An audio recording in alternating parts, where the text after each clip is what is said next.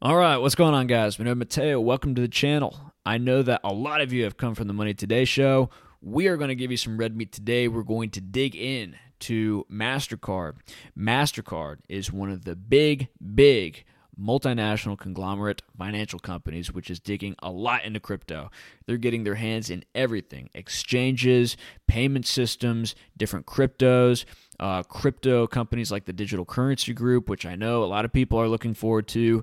On our channel, we're doing a very long series on the Digital Currency Group coming up. We're going to be digging into all the companies that they're invested in, who is on their board of directors, and everything like that. I mean, we've got so much in the pipeline to really dig into the deets of really what's going on in the cryptocurrency space.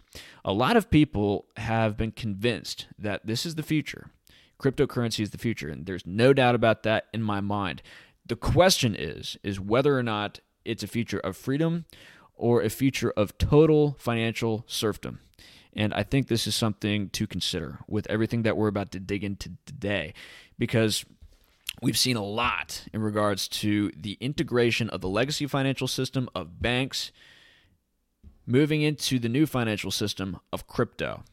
And there are a lot of people who, because they've been making so much money, and because we're in this environment now where our standards of living are going down as a result of inflation and as a result of different economic policies, which have very much moved a lot of wealth out of the middle class, there are a lot of people desperate to make money. And if you can get people part of a movement, which makes them a lot of money and makes them think that it's going to lead them to freedom too, that's huge. That is really convincing, and that gives people a lot of inspiration.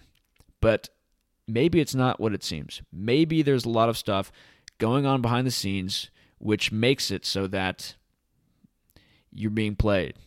And so I want to get into that here a little bit, because this is something which I have been learning over the last month or so, talking to people like the Money Today show and talking to different people who are aware of the issues with Bitcoin and the issues with Ethereum and how they're going to be tracked and traced and how that's going to play into this new surveillance system. A lot of stuff to go into today. So, guys, if you find this information valuable, I'm going to ask that you like the video, subscribe to the channel, share the links, because almost nobody out there is covering what we're covering here and covering like in general what we're going through on our channel. I mean, we are going through really cutting edge stuff. So I'm going to ask that you support us by liking the videos, moving it up into the algorithm, checking us out on Patreon, donating to the addresses, and following us on social media. Very key. All that's in the description, so check it out. So let's get into the content. Thank you guys for tuning in. So, digging into Mastercard. Why is Mastercard bringing the crypto onto its network? So, this was written in February 2021, so relatively recent. Whatever your opinions on cryptocurrencies, from a dyed-in-the-wool fanatic to other skeptic, the fact remains that these digital assets are becoming a more important part of the payments world. We are seeing this fact play out on the Mastercard network, with people using cards to buy crypto assets, especially during Bitcoin's recent surge of value. We're also seeing users increasingly take advantage of crypto cards to access these assets and convert them to traditional currencies for spending. Goodness. To be clear, this data is not of any individuals. It's anonymized and aggregate, but the trend is unmistakable. Yeah, we'll get to how anonymized all this stuff could be. We're preparing right now for the future of crypto and payments, announcing that this year Mastercard will start supporting select cryptocurrencies directly onto our network. And remember, this is written by the Mastercard newsroom, so this is them talking to you. This is a big change that will require a lot of work. We will be very thoughtful about which assets we support based on our principles for digital currencies, which focuses on consumer protections and compliance. Key. So what are their principles exactly? Well, so let's get down to here. They're looking for 4 key items here. First and foremost, we need consumer protections, which means regulation, right? Including privacy and security of consumers' information, the same level of security people have come to expect in their credit cards. Next, strict compliance protocols will be needed, including KYC, know your customer, a requirement meant to snuff out illegal activity, in deception and payment networks.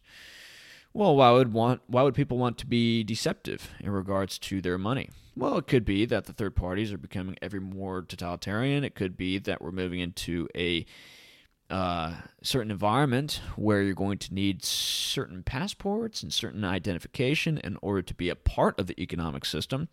So it could be that a lot of people are looking to cryptocurrencies like Monero and Pirate Chain and Xano and Darrow and things like this in order to make it so that they can just do peer-to-peer payments, just as what the initial intention of cryptocurrency was, to do peer-to-peer payments with each other without needing a third party doing regulatory oversight. And when we get to understanding who is behind Mastercard, that's going to make a lot more sense. So stick with me here. This is going to be a longer video, but the information is key, so stay with me.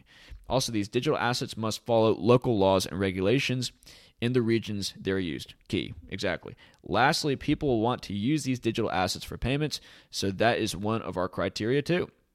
So they want you to use it as a spending vehicle, not so much an investment, as said here. We are already working hard to provide this consumer choice for cryptocurrencies. We teamed up with WireX and BitPay last year to create crypto cards that allow people to transact using their cryptocurrency. So one thing I want to note is, and we're going to see a lot of this, especially as we go into the digital currency group, but also in this video, is that a lot of these companies are invested in each other. And so when they say that they're partnering up and teaming up with this company and that company, in many cases, it's the same people, right? Like we see this a lot with CoinDesk, covering different projects, and you go on some of these projects' websites, and it's got as featured in by CoinDesk. Well, CoinDesk is owned by the Digital Currency Group. The Digital Currency Group has a portfolio of like 100 different projects, and a lot of those projects say as featured on CoinDesk, and it's the same people. And look at BitPay, right? BitPay is owned, or at least heavily invested in, by the Digital Currency Group. Yeah, there it is. Yes, the Digital Currency Group. And so that's something to consider, because Mastercard is heavily invested in the Digital Currency Group. And so, yes, okay, here we go. Yeah, they're invested in BitPay. That is something to consider. And we'll get to that a little bit later, because it turns out some people behind Mastercard are the same people behind Digital Currency Group. And again, they're invested in each other. They have a relationship. And so let's see here. We teamed up with WireX BitPay last year to create crypto cards that allow people to transact using their cryptocurrencies. We added to those partnerships this year by joining forces with LVL, an up-and-coming cryptocurrency exchange. Now, we'll see how much LVL is invested in by companies like the Digital Currency Group, because going through the portfolio, and I'm only on D at this moment with our research, but from what I've been able to glean, the Digital Currency Group is invested in exchanges from Dubai, Mexico, U.S., Japan, South America. They're heavily invested in Coinbase, a major U.S. exchange, China, Hong Kong, France, Australia, and the Philippines. So far, that's what I've been able to pick up. And again, Mastercard invested in the Digital Currency Group, so you could probably see in the future more Mastercard exchange relationships, right? So back to this. These relationships, with many more planned in the pipeline, as you may imagine, as we just said, build on our many years of crypto collaborations, right? They've been doing this since 2013, I believe. So they've seen this coming. Don't be fooled that, we're just adapting with the times. Like, no, in many cases, these big legacy financial corporations are the ones who are facilitating the growth of a lot of these projects that people think is conducive to their freedom. Okay, so just keep that in mind. Back to the article. In all these cases, cryptocurrencies still don't move through our network. Our crypto partners convert the digital assets on their end to traditional currencies, then transmit them through to the Mastercard network. Our change to supporting digital assets directly will allow many more merchants to accept crypto. Blah, blah, blah, blah, blah. And to make this work, and key point, guys, watch this. Added to this work, Mastercard is actively engaging with several major central banks around the world as they review plans to launch new digital currencies dubbed CBDCs to offer their citizens a new way to pay, and offer central banks and governments a new way to track their citizens' spending activities, to track maybe their balances, and probably to inflate the currency that much more to prevent a deflationary collapse. But that's a whole other conversation. That last year, back to the article, we created a test platform for these banks to use these currencies in a simulated environment. So Mastercard is working directly with central banks. Like, that's how integrated they are. And when we look at the board of directors on Mastercard and who is invested in Mastercard, you're going to see why it is they have such a cozy relationship. They are heavily invested in by major banks, major hedge funds, the UN, and we'll get to all that. But look, using our deep experience in payment technologies, we look forward to continuing these partnerships with governments and helping them explore the best ways to develop these new currencies. Right, exactly. With 89 blockchain patents. 89 blockchain patents. That's a lot, okay? Granted globally, with an additional 285 blockchain applications pending worldwide. We already have one of the payment industry's biggest blockchain patent portfolios to draw from to make these projects successful. And so I also want to note here, and I can't remember if I have this up. I think I do. But they just recently bought CipherTrace. In CipherTrace, when I was doing the research initially into the digital currency group, I was like, cool. At least they don't have CipherTrace. But Mastercard now owns CipherTrace. And that is going to be in tandem with the portfolio the digital currency group has of Chainalysis, Cognito, Civic, and some of these other blockchain forensics analytical companies, which are watching the blockchain at all times, gathering information on you and gathering information on your spending habits in cryptocurrencies like Bitcoin and Ethereum. So this is coming. We are back to the article. We are inspired by so much of the work going on in the payments world, in banking, in emerging fintechs, in crypto to push forward change. Yes, because it's all about progress, all about change. And we are doing this as much as we can to set the stage for these players to take the next step forward. And when they talk about the players, I guess they're talking about the central banks. They're talking about the bankster crowd. Yes, they will definitely take the next step forward. So, on to the next article. And this is from CoinDesk, again, owned by the digital currency group, which is invested in by Mastercard. Mastercard president says crypto patents will pay off when central bank digital currencies arrive. And it's already paying off for them because presumably they're getting paid by these central banks in order to help them develop their central bank digital currencies, right? So crypto IP puts us in a good position for central bank digital currencies. And by the way, intellectual property with crypto is kind of an inverted idea, right? Because crypto is supposed to be totally libertarian, totally free market, and intellectual property is not libertarian. It's not free market. And so that's just something to keep in mind. Whatever you think about intellectual property, I know it's a debate in libertarian circles, but for the anarcho-capitalist apostles of crypto, IP was not supposed to be part of the plan. So let's read this. Mastercard President Michael Miebach said the payments processor's massive trove of cryptocurrency patents will give it an edge once central bank digital currencies debut. Mastercard cryptocurrencies intellectual property puts us in good position for a CBDC future, he said during an earnings call. The link into an acceptance network is critical. So we hold some patents in crypto space that link these transactions right back into our network where it can be used. And this is how we can bring value, and it brings value to us. It brings value to us. We love it. Miebach further asserted that Mastercard is the leading payments player for crypto IP. That may be true for now, but perhaps not for long. Ant Group affiliate Alibaba is on track to hold an unprecedented number of blockchain patents by the end of the year, too. Wow. And so Chinese big tech companies are getting in on this. And something to note is that Jim Breyer, who we'll get to here in a little bit, and if you don't know a lot about Jim Breyer, which I'm sure some of you do if you came from the Money Today show, he is behind a lot of crypto projects like VeChain, USDC, and many other projects. His wife is Angela Chow, who is a sister of Elaine Chow, who is Mitch McConnell's wife. And Angela Chow is a part of the Council on Foreign Relations. She sits on the Bank of China. So, yeah, China and Chinese banks and Chinese big tech companies are getting into blockchain. A company spokesperson did not immediately answer questions regarding the size of Mastercard's crypto trove, but it says in the other article they have about 89 patents. So, yeah, that's something to note. Mastercard is talking with world governments on their plans for a central bank digital currency. I mean, alarm bells.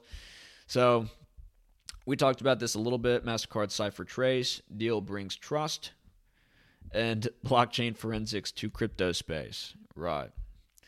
As crypto and digital currencies take shape, where Bitcoin, blockchain, CBDCs, and stablecoins jostle against one another for preeminence, there needs to be a proverbial adult in the room, who I guess are senile and corrupt and warmongering. Yeah, those adults. That's right. Someone who makes sure things are safe and secure and trusted. Yes. So the government. Because we can trust them, can't we? Ajay Bala, President Cyber and Intelligence at Mastercard, said that the digital assets ecosystem could only succeed and reach its full potential if there's trust. And we'll get to Ajay here in a little bit. When we're talking about Ajay, we're talking about the United Nations, the World Trade Organization, the Trilateral Commission, world's largest equity fund, the Carlyle Group. I believe he was the FCC chairman too, but that could be somebody else. But yes, he's very much involved in all this stuff.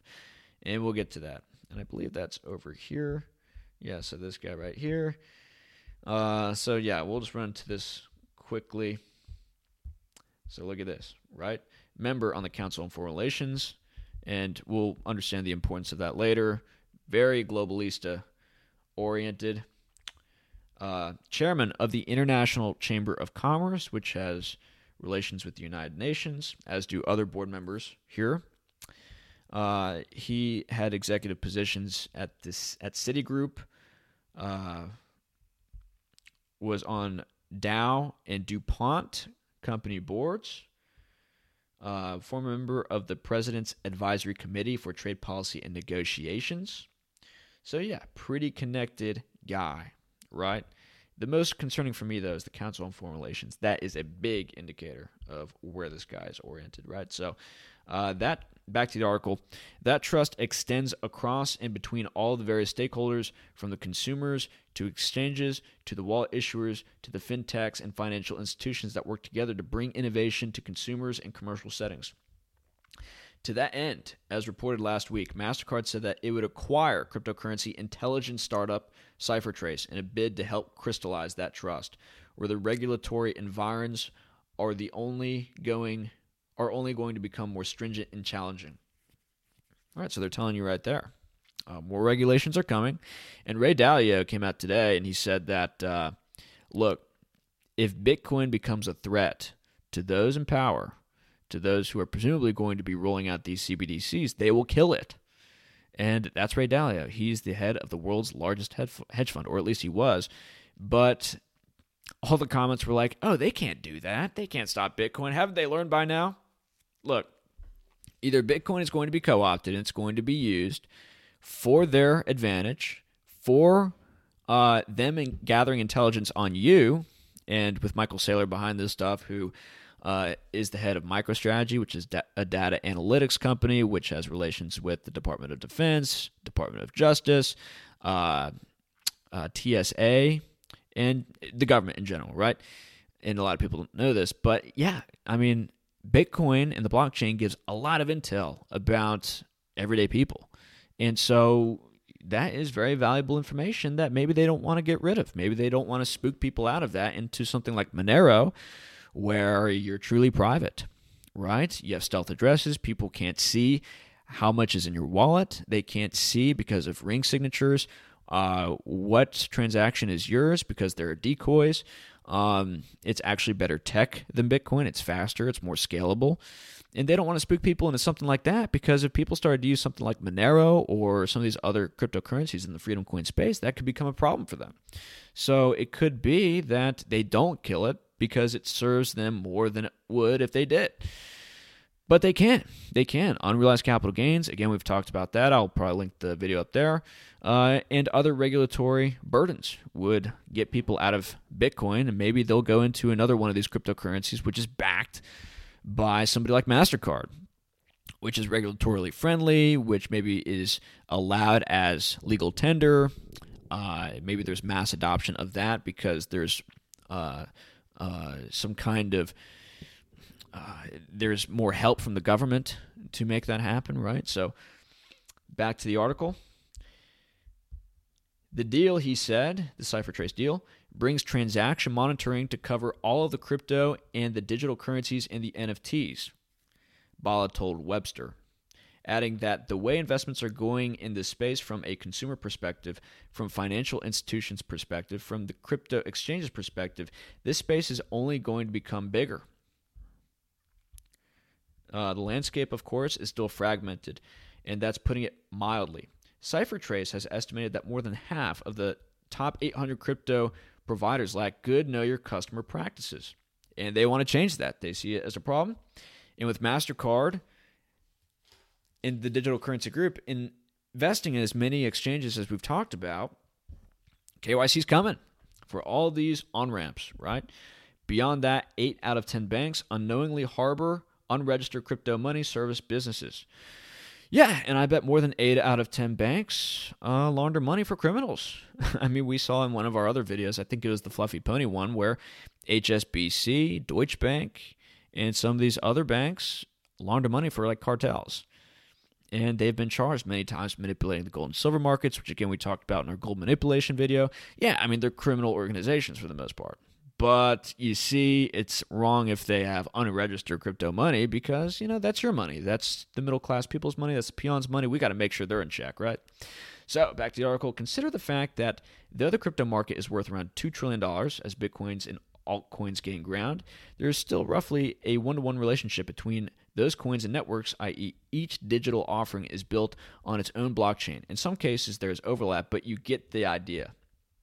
It's no secret, too, that the crypto space is a virtual, and we mean virtual in the literal sense, playground for fraudsters.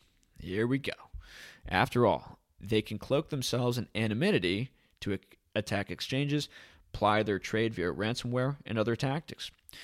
Yeah, but they can still find these fraudsters, and they can still find these hackers. Look at our Poly Network video, which we did about a couple weeks ago. There was a guy who hacked the Poly Network, and maybe you've heard about this, where $611 million were hacked off of this DeFi network. And what happened? Well, they immediately figured out what addresses all of these cryptocurrencies were going to. And in the case of Ethereum, they were able to freeze that guy's account immediately, almost instantaneously, and then he couldn't move the Ethereum anywhere. And so that's a good thing to the eyes of many people in the public. Oh, look, we stopped a bad guy because Ethereum is totally centralized and able to, freeze people's accounts, right? Isn't that great? But just think, if the regulations start to move against you, maybe you get put on some list because they don't like what you say online, they don't like where it is you go, who it is you talk to, who it is you vote for maybe at some point, right? That could be problematic for you, right? So back to this. The need for trust is an urgent one if digital assets are to be embraced. So that's how they're going to frame it, right? We need to track you. We need to surveil you because we don't trust you, is basically what they're saying. And that's good for trust if we know everything that you're doing. Our customers see this as a big opportunity but are nervous about this space. And payments-own studies have found that most consumers would like to use crypto to transact and yet feel they do not know enough about the holdings themselves to do so. Well, a lot of people don't know about the tax implications of this stuff, and given that all crypto is tracked and traced, if you use it as a medium of exchange, which it isn't, it's treated as property by the IRS. I'm not sure how it's treated in some of your other countries. It's probably treated similarly. Well, if you're just using it as a medium of exchange, that means you're consistently selling property, which means you have to mark the gain or loss on that, and you have to report that to the IRS. If you don't do that, then you're out of compliance, and then that gives them a reason to look into you. And so, yes, that's on a lot of people's minds. They're not sure whether or not they want to use it as currency. They want to use it as an investment, but MasterCard says, we don't want people to hold these things as an investment. We want people to use it as a currency. But if you do that, everything that you do is on the public blockchain. They can see you're not paying taxes, and then boom, at some point go after you. So consider that. The financial terms of the deal thus far are undisclosed, though the strategic intent is clear. And this is so key. Read this, guys. to combine both firms' cyber ad advanced tech capabilities, bringing artificial intelligence into the mix to help uncover fraud before it happens. Okay, so Minority Report here, or Tom Cruise coming to mind. Think of our video, and again, if you're new to the channel, you got to check out our content. Seriously, we are so ahead of the curve on this stuff. Our community is way ahead of the curve. Just watch our content. Like, get up to date on this stuff. Look at our Unholy Alliance tax, artificial intelligence, and blockchain video. We talk about how artificial intelligence is coming into the mix of crypto and to these public blockchains, and they're going to be making in the future computer code which has integrated into it tax code, which is interoperable with these public blockchains and smart contracts, to where if you do a deal on a smart contract, for example, and all the duties are fulfilled, there's going to be a third party, which is the government, and they're going to automatically extract tax out of that transaction. Same thing with the public blockchains. They're going to be able to use artificial intelligence, and Ernst & Young, PricewaterhouseCoopers, KPMG, and some of these other big four accounting firms, Deloitte, are working on artificial intelligence as well in coordination with blockchain. And so that's coming. That is something to absolutely be aware of, right? Totally not libertarian, totally not what it is a lot of people thought crypto is going to be. But they're going to be able to track everything you do. And if the taxes get crazier and crazier, which you could expect them to do as governments get ever more indebted, as financial austerity really picks up, okay, they're going to literally just be able to suck your wealth out. Seriously. And so right now, crypto is sort of serving as an inflation sponge, thank God, to the Fed, because inflation is getting out of control. A lot of money is moving into crypto, which is good because it's not moving into gold or silver, which would indicate that inflation is becoming a problem, because a lot of people see gold and silver as an inflation barometer. And it's not going into staple goods, which means that you maybe don't have as much movement in the CPI, which they manipulate anyway. So think about that. Crypto is serving many, many goals for the people in power. So back to the article. In terms of the mechanics, the payments network said that with CipherTrace's blockchain forensics in place, it would differentiate its card and real-time payments framework to benefit both clients and investors worldwide. CipherTrace's anti-fraud offerings are centered on anti-money laundering, and by extension, Mastercard can extend to its partners the ability to comply with various regulatory and legal mandates as they build their own digital asset offerings and infrastructure.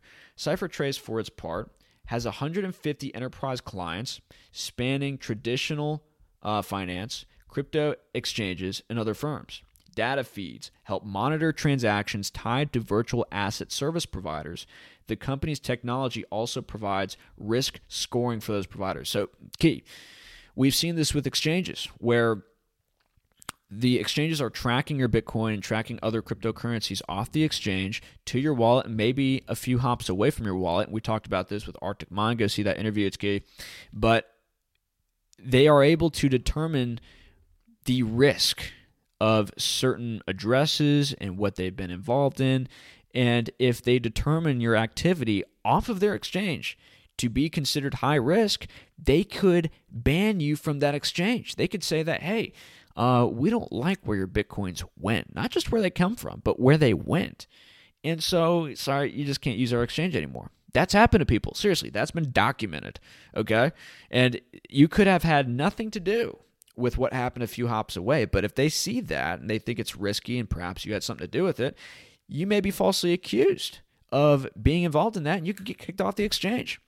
And you would have to go through a whole process and say, hey, I wasn't involved in this stuff, but how do they know? How'd you be able to evidence that, right? And Arctic Mind, he says, the way that they taint Bitcoin is very suspect. The strategy with which they use, or the strategy that they use to do that.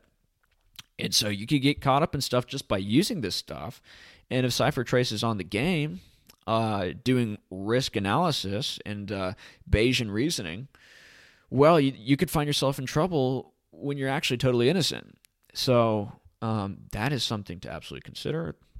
Bala noted that CipherTrace acquisition is an extension of the firm's crypto strategy that has been crystallized in recent announcements. Yeah, we read about that.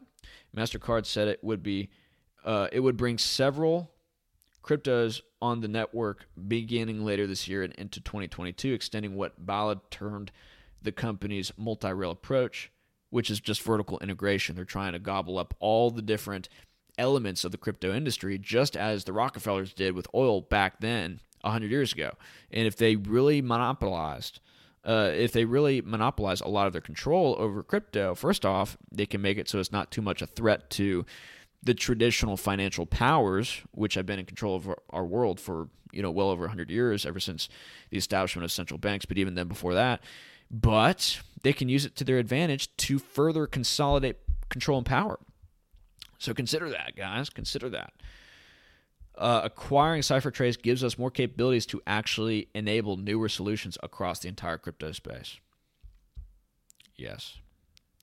So that is interesting. Mastercard finally embraces Bitcoin, invests in digital currency group. So we've talked about this a little bit. This is back in 2015, old news, but this is worth considering with what we're going to get into later with the digital currency group.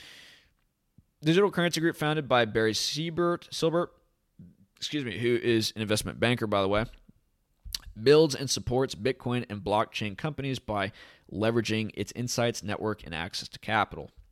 According to recent reports, a new digital currency group funding round has received support from big names in the financial sector, the legacy financial sector, mind you, including Mastercard, Canadian Bank CIBC, New York Life, Transamerica Ventures, and many others.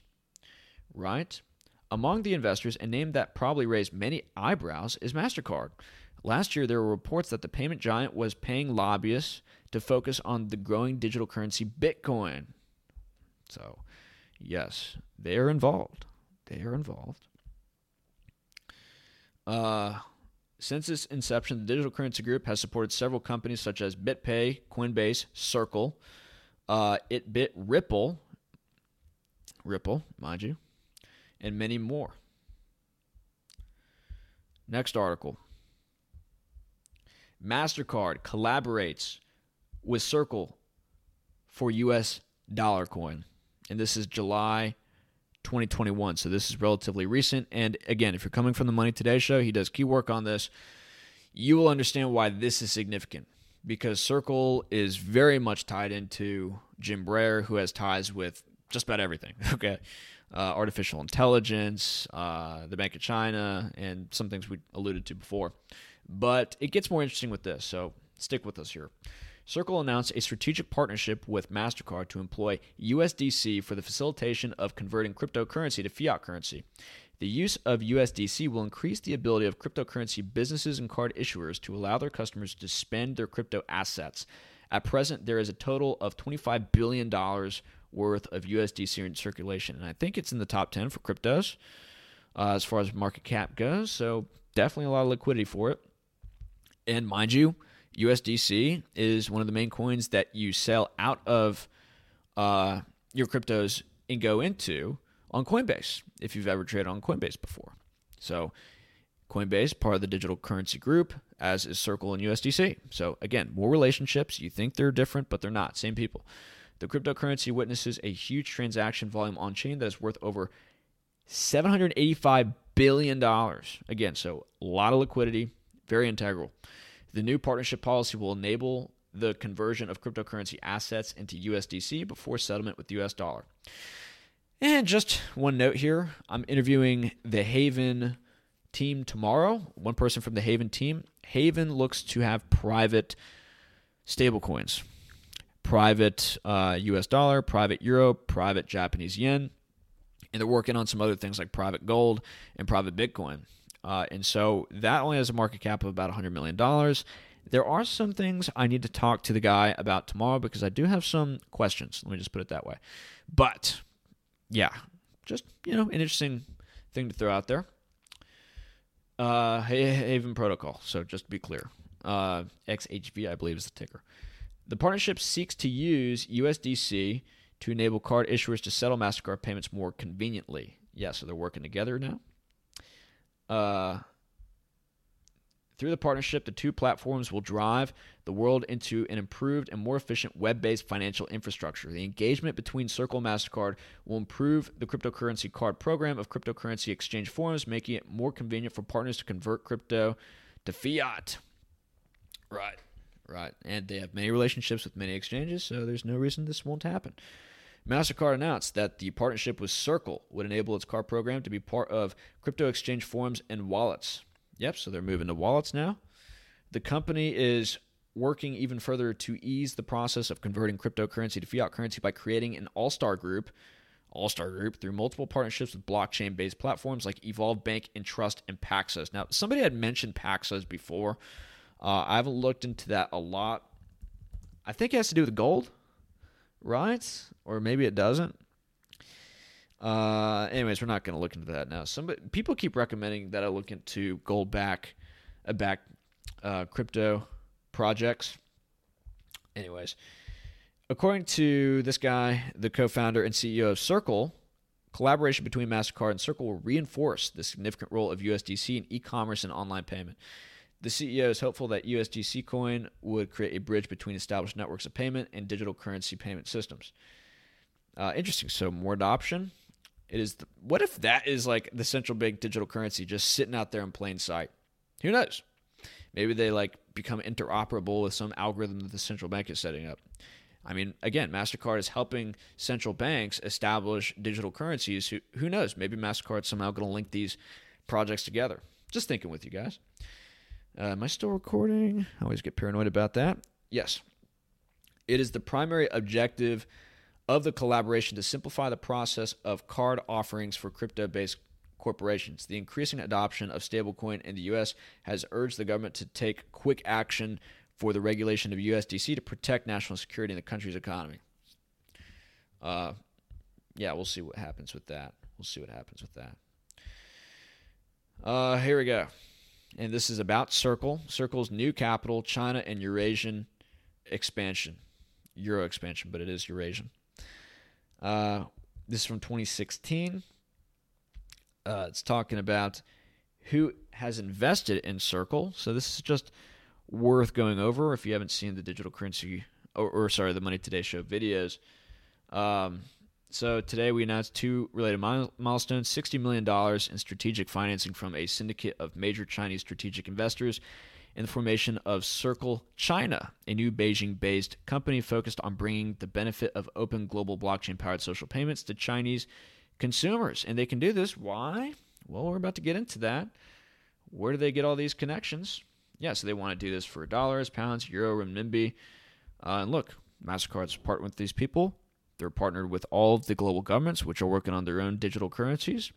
Just making connections here for you guys. The $60 million strategic financing was led by existing investment partner IDG Capital Partners.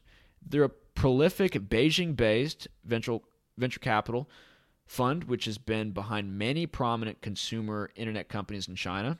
And they started investing in China back in 2005 with Tencent and Baidu and many other companies that are now just completely huge in China, and is an influential player in global fintech investments. Breyer Capital, a premier global venture capital and private equity firm founded by Jim Breyer, participated strongly as well. So just to point something out to you guys, yes, Breyer Capital also participated in this, and you're led to believe that these are two different funds. Let's go to who is on the team of IDG Capital, okay? Jim Breyer, right here, same guy. And everybody else is Asian looking, I guess. So you're made to believe this is a Chinese investment firm, but it's literally headed by Jim Breyer, okay? So just understand that, and let's look at their portfolio really quick just so you can sort of understand how powerful and integral these people are. Okay, so look at all these companies. These are huge Chinese conglomerate companies. Baidu, they invested really early in Baidu. Okay, so let's go on down the list. And you could probably pick out some of these companies, especially if you're Chinese. I'm not. Some of these I don't really know. Again, we see Circle and Coinbase. Digital Currency Group has invested in both. Again, so we see the links coming together. More companies. Feel free to pause the video if you want to look into these companies. Pharma companies in China, we see that. We see some crypto companies in here too. I'm Token. Let's keep going. A lot of these I can't read because it's in Chinese. Clayton, popular cryptocurrency that's moving up on the ranks. Qcoin exchange based in Singapore, which I think I like. I didn't know it was invested by IDG Capital before this, though. So, again, more integration of the exchanges. I don't even think I put Singapore on my list. Yeah, let me go ahead and add that. So, Singapore. Right? So, Qcoin. More companies here. More companies. And for all who are just kind of listening to this, we're just going through like a big list of what companies IDG Capital has invested in, just to sort of give you an idea how powerful these people are. Okay, Ripple. So they're invested in Ripple. Okay, more companies. Shanghai University.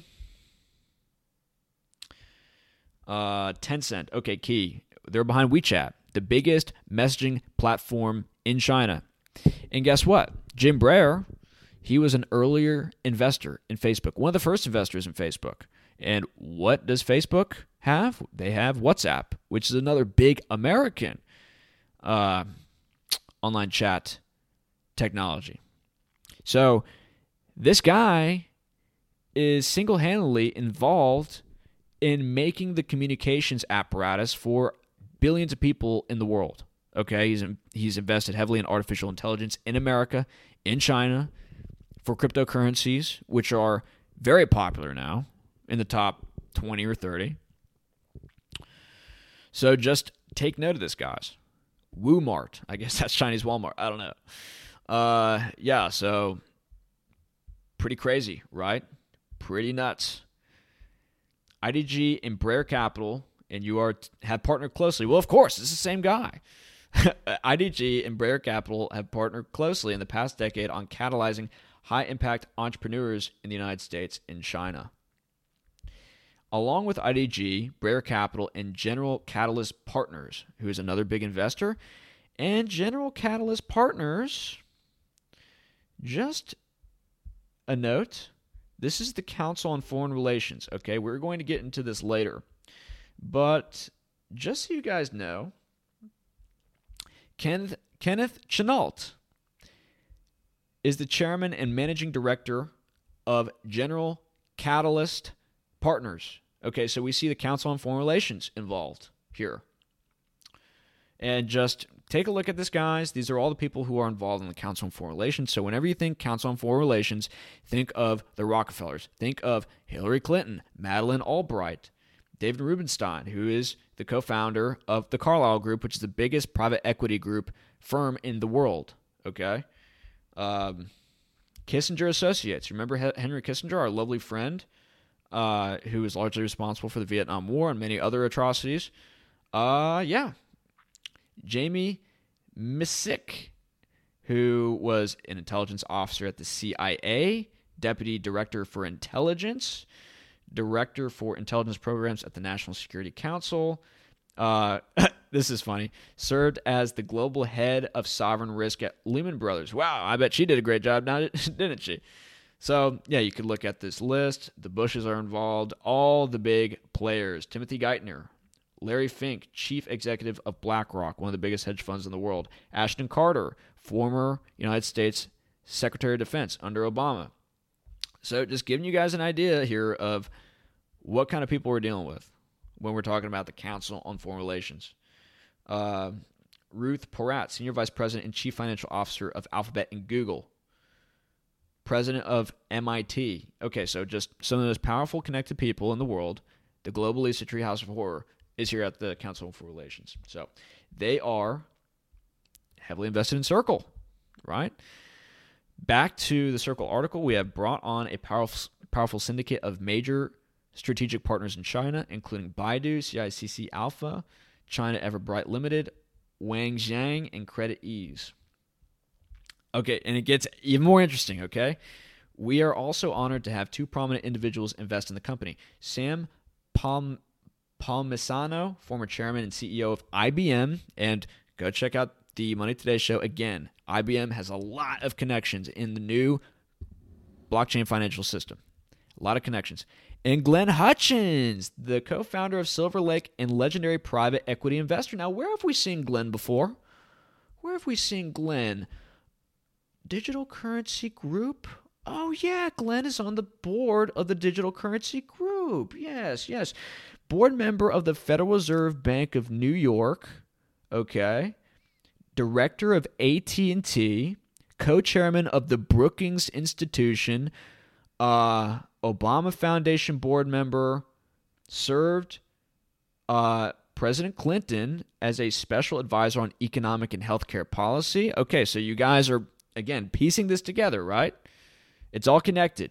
Same people, same institutions, same power structure, getting deeply into crypto. So, connect this stuff. All right. So, Circle China, Euro expansion. So, they're going worldwide with this stuff. You could look into that. But let's move on here to now talking about the board of Mastercard. So now we see that they're getting their tentacles in everywhere with these guys.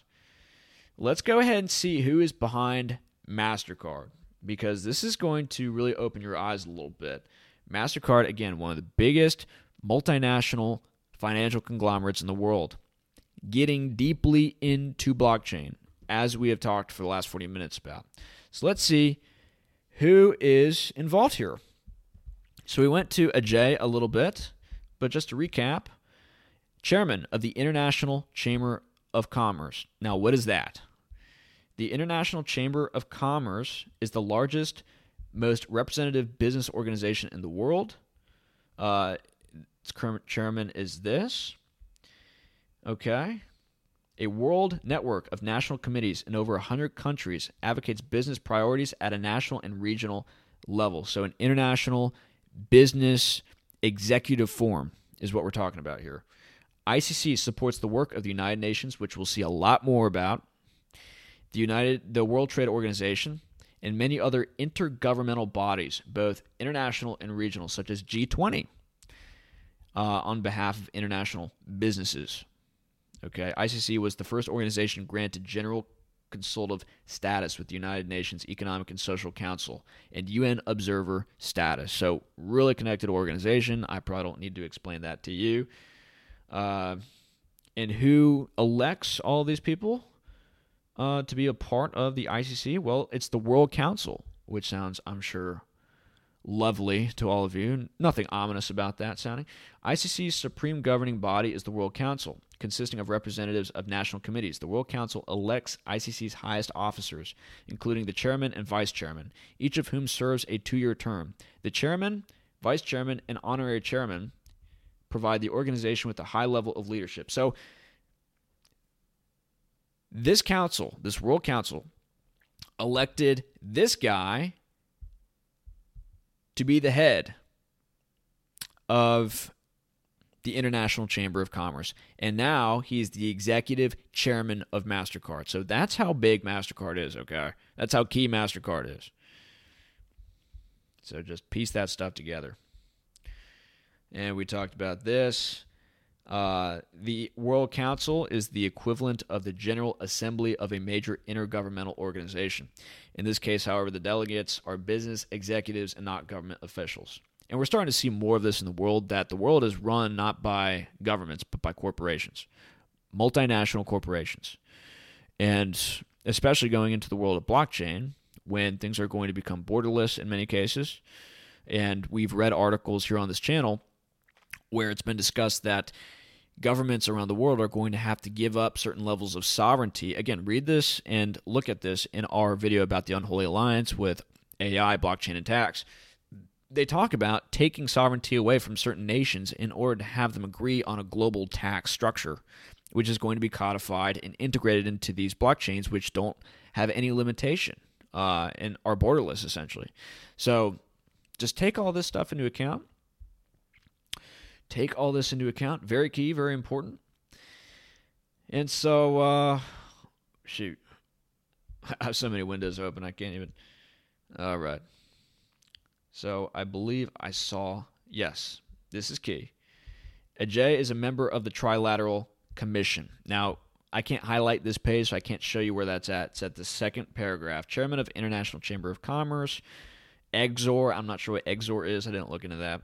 He has previously served on the boards of Kraft Foods and Dow. Ajay is a member of the Trilateral Commission, a founding trustee of the U.S.-India Strategic Partnership Forum, blah, blah, blah. But the Trilateral Commission, very key. Let's listen to Anthony Sutton talk about the Trilateral Commission. And if you don't know who Anthony Sutton is, he is a very prolific author who has written about how American banksters financed the Russian Revolution, which led to the rise of communism in Russia, so that we could secure, or so that they could secure, not us, a lot of Russia's natural resources, which in many cases is why we've been so antagonistic to Russia over the last 100 years. We want their resources. They have some of the most plentiful natural resources in the world, and we financed this revolution as a way to do a kind of regime change so that we could have more easy access to their resources. And Sutton talks a lot about this, not to parlay too much into that. Let me make sure that the volume on this is a little bit down because I know it's a little bit loud in some of our other videos. Are we still recording? How long are we? We are at 50 minutes. Good. So listen. Studies on the Trilateral Commission. Can you tell us about the Trilateral Commission? The Trilateral Commission is a private organization founded by David Rockefeller in 1973. It was essentially financed by Rockefeller and some of the foundations, Kettering Foundation, Danforth Foundation, Ford Foundation.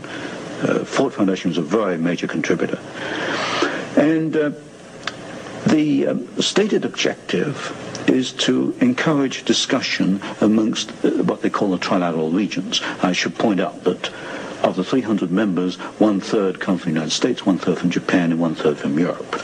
But in effect, I find that the actions of the Trilateral Commission are very much self-interested on the part of the international banking community in New York. So it's run by banksters, is what he said. Now, as far as the Trilateral Commission's influence on the American government is concerned, it's been said that there is a very excessive representation of the Trilateral Commission in Jimmy Carter's cabinet and in Jimmy Carter's administration. Well, excessive is rather an understatement. I think there's some 200 million people in the United States. There are only 77 trilateral members who are American. Out of that 77, I counted no fewer than 18 trilateralists. That's about 1/3 of the American trilateral contingent turns up in the Carter administration. Mr. Carter himself is a trilateral, Mr. Mondale, Mr. Brown, Mr. Vance, Mr. Blumenthal, Mr. Brown, Secretary of Defense. In other words, they occupy all the senior cabinet and sub-cabinet posts. In fact, there's some key committees, intelligence and defense committees, which are only comprised of trilaterals. So here you've got 77 Americans selected by one man, David Rockefeller, who's chairman of Chase Manhattan Bank. And we find that they turn up in the key controlling positions in Washington under the Carter administration. And would this suggest to you that perhaps we do not select the government, that it is selected by these people who work behind the scenes? You can come to no other conclusion. If you look today at who's running for office, you find Mr. Bush is a trilateral. You find Mr. Anderson is a trilateral. Mr. Carter is a trilateral. We find articles appearing in Newsweek magazine, Time magazine, U.S. News and World Report, many of the major media telling us there's really nothing to be concerned about from the Trilateral Commission. Is there any interlock between the Trilateral Commission and the major media in the United States? Yes, there is an interlock, particularly in the news media. For example, the Chicago Sun-Times, the executive editor there, James Hoagie, is a trilateral. You'll find Saul Linowitz is a director of Time magazine. And I think, yes, Henry Schacht is a director of CBS. So there very definitely is an interlock between the trilaterals and the media. And perhaps this is the reason, then, that they rather play down the influence of the Trilateral Commission on contemporary American government. Yes, I had a computer survey made of all articles that have been printed on the Trilateral Commission since 1973. I could find worldwide only 73 articles. Now, what's the relationship between the Trilateral Commission and the Council on Foreign Relations? Yes, and we've talked about the Council on Foreign Relations, right? So, of course, the Council on Foreign Relations is a much older organization founded in 1920. I did a study in which I compared trilaterals with or without membership in the CFR, Council on Foreign Relations. I find there's something over 50% overlap. Right, so a lot of the people in the Trilateral Commission are also part of the Council on Foreign Relations. And so, yeah, they're part of the same structure. And how are we doing? Sorry, I'm so paranoid. This is such a good video, so I want to make sure we still have it, right? Sometimes it doesn't record. So, yes, and we could read into the Trilateral Commission Wikipedia here, but I think he sums it up pretty good. It was formed by David Rockefeller, and we know all about the Rockefeller Foundation and its connections with the Bill and Melinda Gates Foundation and so many other things going on in the world. We could go down that whole rabbit hole, but that would have to go into another video. Zbigniew Brzezinski, we've heard a little bit about him. Rockefeller advisor, who's a specialist on international affairs. I think he wrote the Grand Chessboard, I believe. We could go down that whole rabbit hole, but yeah, total globalista. And these are the people who are part of the Trilateral Commission. So you could see Harvard University show up consistently. And Larry Summers, who is the president emeritus of Harvard University, is the only board advisor for the Digital Currency Group. And he is a treasurer, or he was the Secretary of the Treasury for President Clinton, and he was a director of National Economic Council for President Obama. So, again, more connections, right, with what's going on. Other founding members of the Trilateral Commission, Alan Greenspan and Paul Volcker, both later heads of the Federal Reserve System. Goodness, I need to slow down. The organization's records are stored at the Rockefeller Archive Center. Now, that would be a really good read, wouldn't it? I would love to spend a day just reading into that stuff. Again, Brookings Institution, director at the Brookings Institution. Where do we hear the Brookings Institution? Well, we hear that with Glenn Hutchins here. And the Brookings Institution has generally long been a hub for people like this. Yes. So you could read into that. But that is where this fella comes from. And you'll notice nobody else on the board is from the Trilateral Commission, but we will run into the Council on Foreign Relations rather frequently. So let's go to the next person on my list, Marit Jeannot, this lady right here. So again, here, looking at here her additional positions: Council on Foreign Relations, Mitsubishi Financial Group, Global Advisory Board, American Funds, which is a big mutual fund that I think, well, I'm not going to say that. Past chairperson of the NASDAQ stock market, right? And that's probably what got her into the Council on Foreign Relations. Big, important position there. Member of the World Trade Organization, Executive Director of the International Competition Policy Advisory Committee of the U.S. Department of Justice. So, yeah, you're seeing more connections here. All right, who next? And it takes me back to this page every time. Sorry about that. This guy right here, I think I looked into a little bit. Yeah, again, so Carlyle Group, I think. Was this the guy? I thought this guy was from the Carlyle Group. Yeah, so Managing Director of the Carlyle Group, Independent Director. And where did we see Carlyle Group? Council on Foreign Relations, right? The co-founder and executive officer of the Carlyle Group is the chairman of the CFR. So, yeah, again, we see more connections here. Former member, President's Intelligence Advisory Board. Okay. He was on the Sprint Corporation's board. He was the chairman of the U.S. Federal Communications Commission, former chairman of the FCC under Obama. Okay. Yeah. Several other U.S. government roles, including chief counsel to FCC chairman, law clerk to U.S. Supreme Court Justice David Souter, and congressional staff member.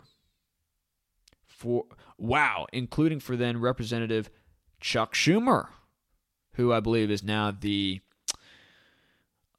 Senate Majority Leader. Right, so we're seeing more connections. Okay, let's go to the next suspect here. This is a Goldman Sachs bro, career in investment banking, leadership of online securities brokerage. Yes, so chairman of CoinCheck Inc., TradeStation Group.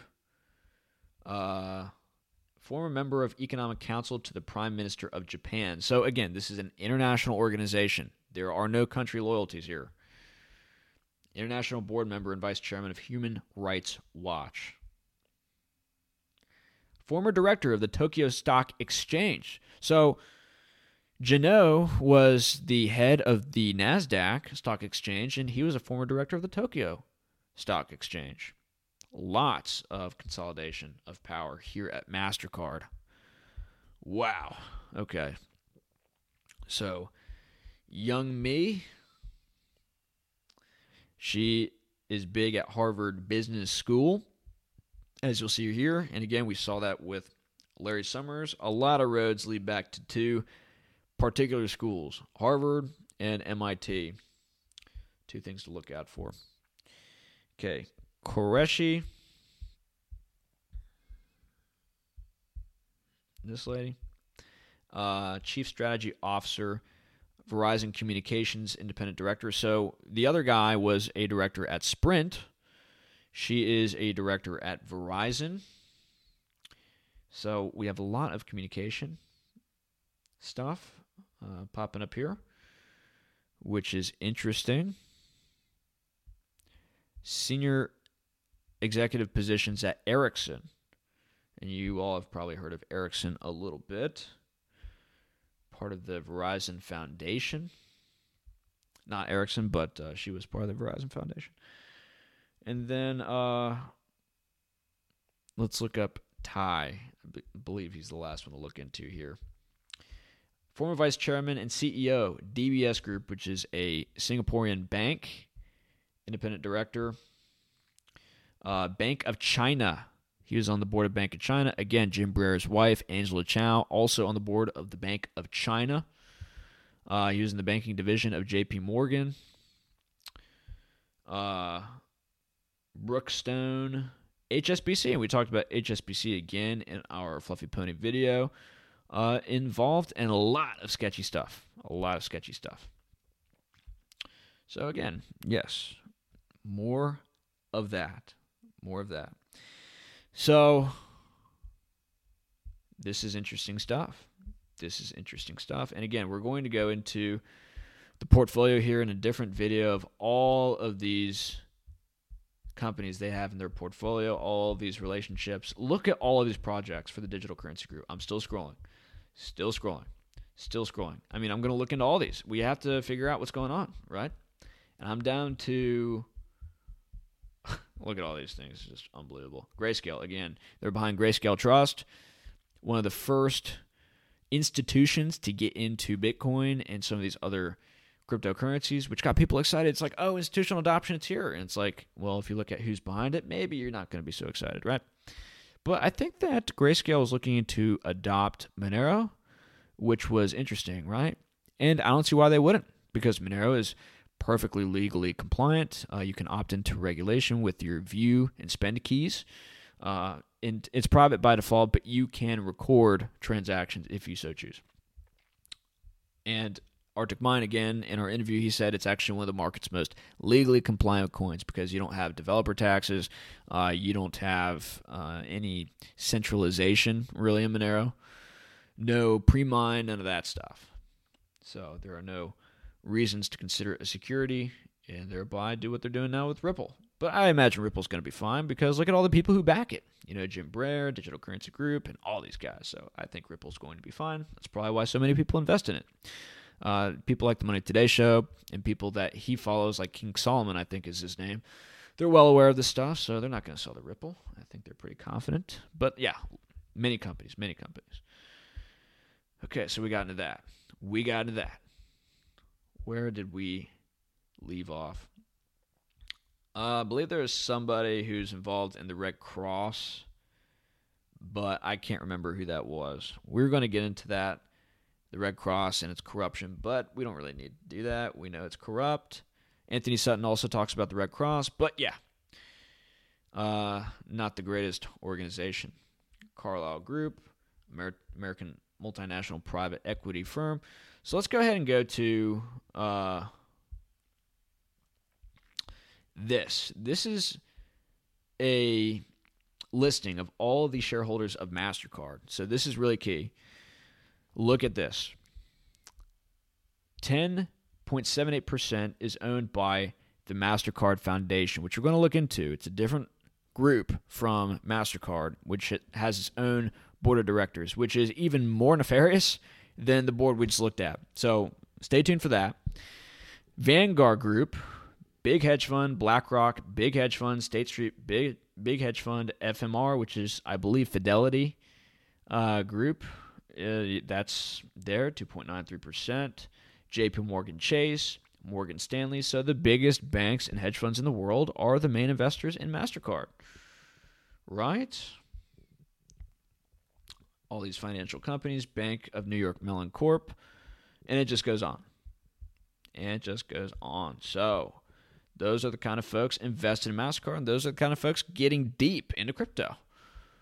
Right? And JP Morgan is working on their own cryptos, I believe. I think they're to some degree behind quant, and we've seen a lot of quant activity recently. BlackRock, a lot of people are mad at BlackRock because they're buying up a lot of real estate here. And a lot of people are obsessing over like NFTs right now. There's like this NFT craze. And what's going on is a lot of people are like getting excited about digital assets. And I think that's kind of part of the program here. I think there's a program happening to make people get excited about digital assets while Bill Gates buys up on all the American farmland. BlackRock buys a lot of the residential real estate. And they pretty much buy all the real things out from everybody else while everyone's like, yeah, look at my new JPEG. Right? You're going to own nothing and be happy. Remember that. So, Mastercard Foundation. Let's look at these guys. And I think we'll call it there. So, yeah, we'll look at that here in a little bit. But, yes, this guy right here, Zien Abdallah. And I don't know why. We're not going to make that comment. President of PepsiCo. Sounds pretty friendly. Nothing going on too much here. Okay, we like Pepsi, we like soda. Not good for you, but yeah, it's fine. He seems okay, right? Well, let's go to the next suspect. Baroness, listen to that. Valerie Amos. Appointed Labor Party. Why are all these people on the left? First question. There are no conservatives or Republicans at all involved with this stuff. They're all leftists, which can kind of give you an idea, right? Because leftists are more internationalists. They're not very nationally loyal or oriented. And so just some comments there. I think what you want about that. Labor Party life peer in 1997. British cabinet as Secretary of State for International Development. She went on to become leader of the House of Lords. Okay, so pretty crazy, right? Her career has spanned local and national government in the UK as well as global leadership, global government, in her role as Undersecretary General for Humanitarian Affairs at the United Nations. So yes, United Nations is now involved. Her work in the voluntary and charity sector and in non-governmental organizations, NGOs, remember? I was about to say the name. I was about to say Voldemort, which would have got me kicked off YouTube. But yes, some rather Dracula-looking fellows are involved in NGOs, which are antagonistic, I guess we could say, to national borders. So some of you probably know who I'm talking about. Has gone hand in hand with her policy and political work. In addition to being a patron of the Amos Bursary, Valerie sits on the board of the Mastercard Foundation, the UN Foundation, the United Nations Foundation. Okay. I did not pull up that tab, but let's take a look at that. It's probably corrupt as all hell. UN Foundation. Helping the UN build a better world, I imagine is what that means. Oh, Ted Turner. Would you look at that? It was established by Ted Turner. Also the founder of CNN. Okay, well, we don't really need to dig too much into there now, do we? We already know what that's all about. Okay, and the Mo Ibrahim Foundation. I don't know what that is, but I'm sure that is just a lovely peacemaking foundation, isn't it? Okay, so there's that. The Honorable Louis Arbor, because we have to bow down to these people. They're so special, is a jurist in residence at Borden Ladner Gervais. She's a lawyer. Good for you, because we don't have enough of those. From March 2017 to December 2018, Ms. Arbor served as United Nations Special Representative for international migration, and I'm sure she was all about building walls and, keeping people in their respective spots, and hey, let's not have floods of people from the third world coming to the first world. I'm sure that was her position, right? I'm sure she was all about them walls, where she leads advocacy efforts on international migration. Again, we talked about the NGOs earlier, right? Other people I can think of also leading these efforts. Provides policy advice and coordinates engagement of United Nations entities on migration issues. She previously served as United Nations High Commissioner for Human Rights and Chief Prosecutor of the International Criminal Tribunals for former Yugoslavia and Rwanda. Okay. She is a former Justice of the Supreme Court of Canada. Whoa. And of the Court of Appeals for Ontario. Okay, so yeah, it just goes on from there. She is on an advisory panel for the Minister of Defense on Canada's Defense Policy Review. Yeah, so she's deep in this stuff, right? Deep in it. Okay, who's next? Okay, so this lady, we're going to see something else that you guys have seen before. Let's just scroll down here. I'm sure she's fine. There's nothing really that sticks out to me yet. Nothing that really sticks out. Whoa. What's this? Harvard Business School? Okay, well, that looks a little bit familiar, but no big red flags here. Jennifer was a consultant with Bain & Company. Okay, that sounds familiar. Why's that? Oh, yeah, that's where Mitt Romney came from. I think he was actually one of the founders of Bain & Company. Interesting. Okay, so she teaches math. No big deal. She is a lifetime member of the Council on Foreign Relations. Oh, man. Man, I almost got excited. Damn, Council on Foreign Relations. Lifetime member. I don't even know how you become a lifetime member. She was born into it, I guess. Born to be a demon. Good for you. Okay, so on Fonstat. Or is Fraser next? I don't think there was anything particularly special about this woman. Okay, yeah, you could read into that if you want to. Nothing too much there. Jay Ireland. I love your last name, brother. We love our Irishmen. Africa's Iron Lady. Okay, yeah, we'll see more UN stuff here. So, first democratically elected president of Liberia. Amazing. Amazing, as Jesse Lee Peter would say. Yeah, I mean, she seems like she's done some okay things in her life, but she's part of the UN. She was appointed co-chair of the United Nations Secretary General's high-level panel of eminent persons. Right. Ellen Johnson Sirleaf served as Assistant Administrator of the United Nations Development Program and as Director of its Regional Bureau for Africa, with the rank as Assistant Secretary General of the United Nations. Right, so pretty big in the United Nations. She was the first African woman Vice President of Citibank. She's a banker. I don't see what... well, you guys know where I'm going with that. That confuses me. What qualification? Anyways. Yeah, university stuff. Look at this, Harvard. Harvard's back. Cool. So, same stuff over and over and over again. Michael Sabia. He is the Deputy Minister of the Department of Finance of Canada. Or at least he was. Former Director of the Monk School of Global Affairs. So, globalista, likely, and public policy.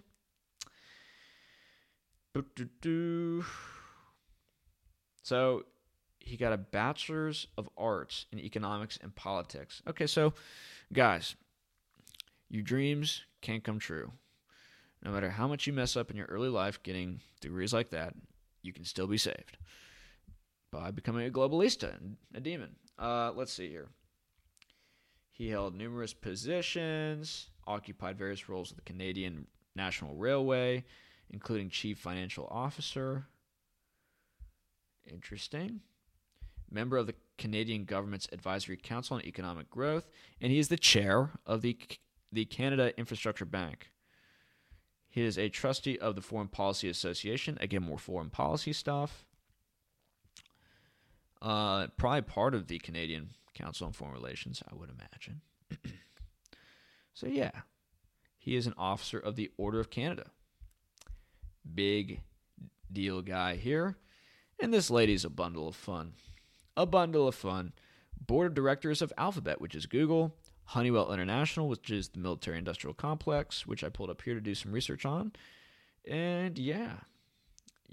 Honeywell has been criticized in the past for its manufacture of deadly and maiming weapons, such as cluster bombs. So, great job. We love you.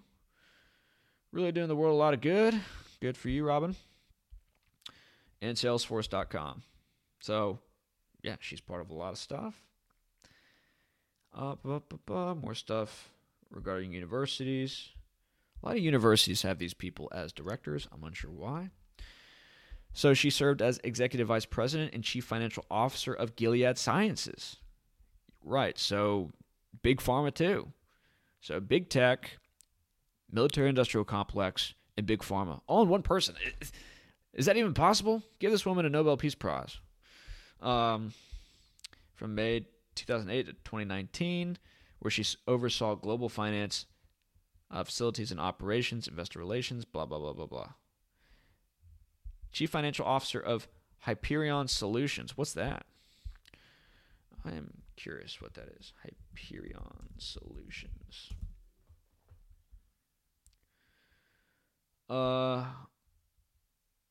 Holistic solutions to what? Is this big tech? Corporate values? I'm not sure what this is. Okay, so it's like computer stuff or something. Whatever. Yeah. So you can read more into that. Oh, look at this. Director of Finance for Tandem Computers and Accounting Analyst for the Federal Reserve Bank of Chicago. Okay. So that's to give you guys an idea of what we're dealing with here and who's getting involved in all this stuff, right? So let's go full screen now. I'm tired. It's late here. We've got interviews tomorrow. I've got other things to take care of. But I hope that you guys got a little bit of a different perspective of what's going on here in the cryptocurrency movement, because it's not just about the gains, guys. If we don't get into the right positions and if we don't build parallel economic systems, these people are going to take over. And these people are going to have more leverage over your life than they've ever had before. And I think you're going to be shocked if you get yourself into a position where, cool, I have a lot of money, I got all my friends into crypto, but then you end up in a panopticonical global surveillance system that integrates social credit, that integrates taxes, that integrates artificial intelligence, and then, your brain's maybe hooked up to some machine that Microsoft runs where they're, mining your heartbeat and giving you cryptocurrency, which we've actually looked into. They have a patent for that. I forgot which video we talked about that with. I think we talked about that with the Money Today show in our first interview. I think we discussed that a little bit. But, yes, a lot of dystopian stuff coming with crypto and blockchain. Don't be so excited about the hype. Don't be thinking like we've got this made. Like, oh, the promised land is this way, and we're going to be rich, by the way. Like, no, it's not that easy. It's never that easy. And this is what kind of happened with the establishment of the Federal Reserve 100 years ago. I mean, they made everyone believe that the Federal Reserve Act, which was the act in Congress which got the Federal Reserve placed into existence, it was supposed to be anti-bank. It was supposed to be a way to rein in these banks, which are out of control. Well, it ended up making them much more powerful and made them pretty much take over the world, right? And so they got the libertarians in. The libertarians led the charge. Other people started to come in. And so a lot of people thought, cool, maybe this is our way to freedom. Like, the libertarians are into it. They're not sounding any alarms. And they're getting rich. I want to get rich too. And then you tell other people, right? And then your reputation is then on the line. Everyone's reputation is on the line because everyone's telling each other to buy this stuff. This is the way to freedom. And then maybe it's not. You know what I mean? Maybe it's not. And so we are here in the Monero First community trying to get people to the true freedom coins, okay? Monero, Pirate Chain, Zeno, Haven, and some of these other projects. And there are many projects you can look into. People like, they get up my bum. Okay, I was about to use another word. But they get onto me because they're like, hey, you forgot to mention this coin. You forgot to mention this coin. There are a lot of coins in this community. Go on Trade Ogre, have a ball, okay? You have all of them there. Conceal Network, somebody wanted me to look into. PRCY coin, someone wanted me to look into, which looks sketchy. I'm not sure about PRCY. But, yeah, a lot of projects. We need to support that community. But Monero first, okay? Monero's got the best tech. It's got the best chance of adoption. Let's fly the Monero flag, and let's get people into this alternative economic system, which is based on a fungible, private, quick, scalable, awesome currency. That's what we need. Monero is true digital cash in every sense of the word. It is the holy grail to financial freedom. And we also need Christ too, because that is going to play a big role. We can't just think that money is going to save us. That's a Michael Saylor argument, and we don't like him, at least on this channel, right? And I'm glad to interview Michael Saylor. If anyone wants to reach out and have him onto the program, sure, I would love it.